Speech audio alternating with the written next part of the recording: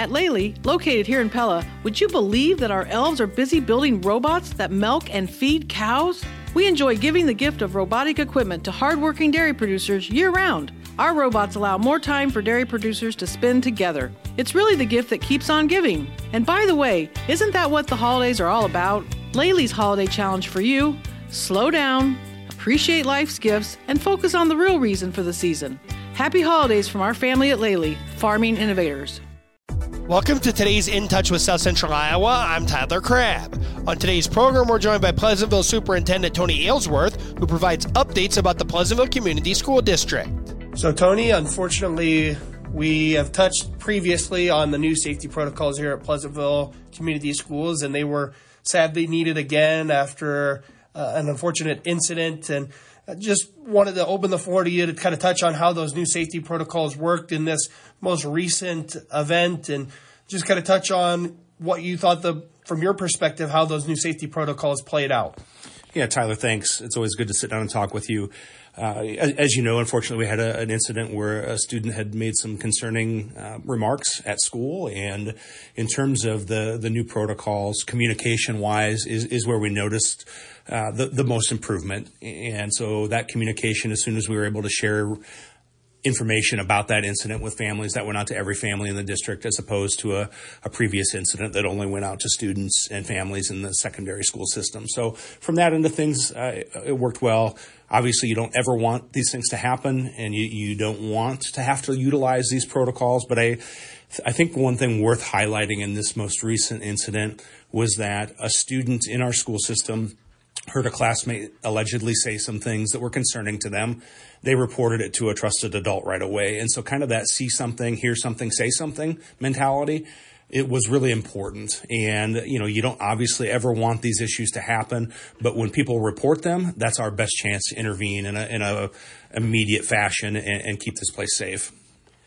And this is kind of a multifaceted approach to this question, and it's not going to necessarily be an easy answer, but when you look at this, unfortunately, these types of things are happening more commonly across school districts. I believe I read somewhere that, we've had already a dozen since like Christmas break or something like that, where remarks that are concerning have been made at schools or different things. We think of the unfortunate events at Perry High School and just things like that. From your perspective, how do we kind of curb this issue and make it so that this is not commonplace to where these kids can grow up feeling safer in schools?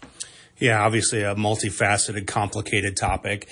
Some of the things we're looking at here internally is just what types of things are kids doing that are so much different now than 25 years ago. And the obvious one, as you're recording this interview on a cell phone, is the amount of screen time kids have, the devices, the social media, all those things. And I think that's a big piece of it. Certainly nothing scientific to that, just my opinion. But I think it's really a partnership between parents, schools, community, where we help make them aware of the things that are going on, whether it's the amount of screen time kids are having, a lack of exercise, students struggling with mental health issues at a higher point than it ever in history. There's just a lot of kids really struggling and families that don't know how to help them. And in Iowa, we're just very ill-equipped to deal with these types of issues. There's a total lack of mental health placement and mental health awareness options for kids. And we're in Pleasantville, we're taking steps to try to recreate some spaces here so that kids can access more telehealth, more therapy type programs here on campus without having to run to Des Moines or Pella or Knoxville. So those are the steps we're taking, but it's obviously a very complicated issue. And we're talking to Tony Aylsworth, Superintendent of Pleasantville Community Schools, and you kind of touched on some of the legislature type of things and just making sure that education just continues to get better here in our public school districts. And I know a big one is the AEAs, where that's a pretty hot button topic. But there's also some other legislature, too, that you would like to see to help out our community school districts. If you wouldn't mind touching on some of the things going on in the legislature that you would like to see as it relates to, the AEAs, and beyond that, some of the other issues that you see that could be improved on. Yeah, obviously, we're in the midst of the legislative session now, and certainly something we keep our ear to the ground on. The AEA bill, you're right, has certainly been the hot button topic across this entire legislative session so far. Kind of started at the governor's State of the State Condition speech and really has just kind of blown up from there. What I would tell you on that one is that it's just dominated the entire conversation. Obviously, our AEAs do a lot for schools, and we've made that well known to our locally elected officials here in Marion County. As a school board and as a superintendent team, we've been in touch with them and have regular conversations. Actually, a group of us just met with the governor yesterday to talk about this topic, amongst other things. So certainly a hot button topic, and one that we'll be ready to respond to. If changes are made, we'll be ready to respond to that and make sure that kids and families are being supported and getting great service and great programming here.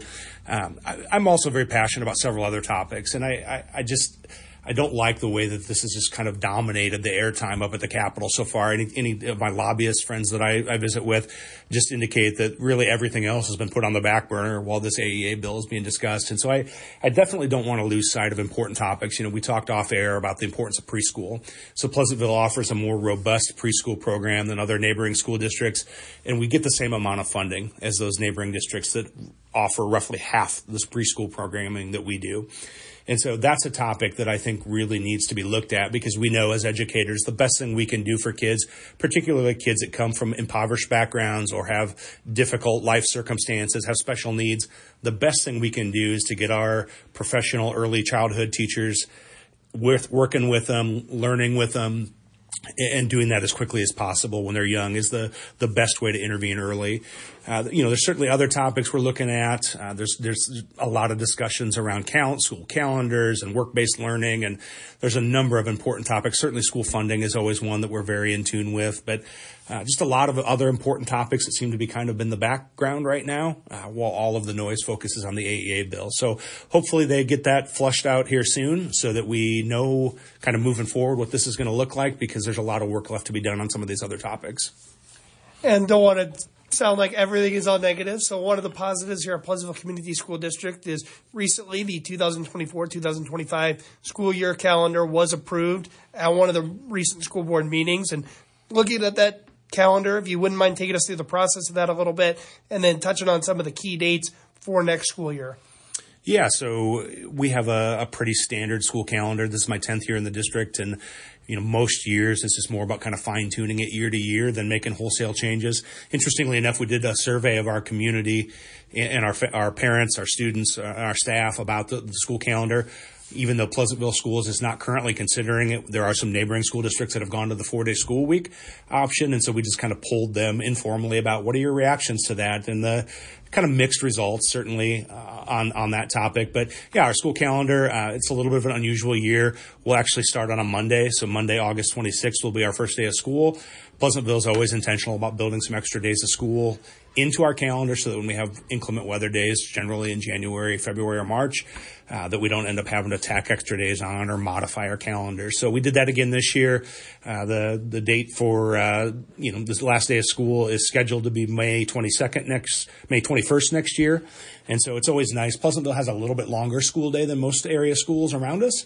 That allows us to start after the fair and then generally be done with school by the time Memorial Day hits. Once again, that was Pleasantville Superintendent Tony Aylsworth providing updates about the Pleasantville Community School District. That concludes today's In Touch with South Central Iowa.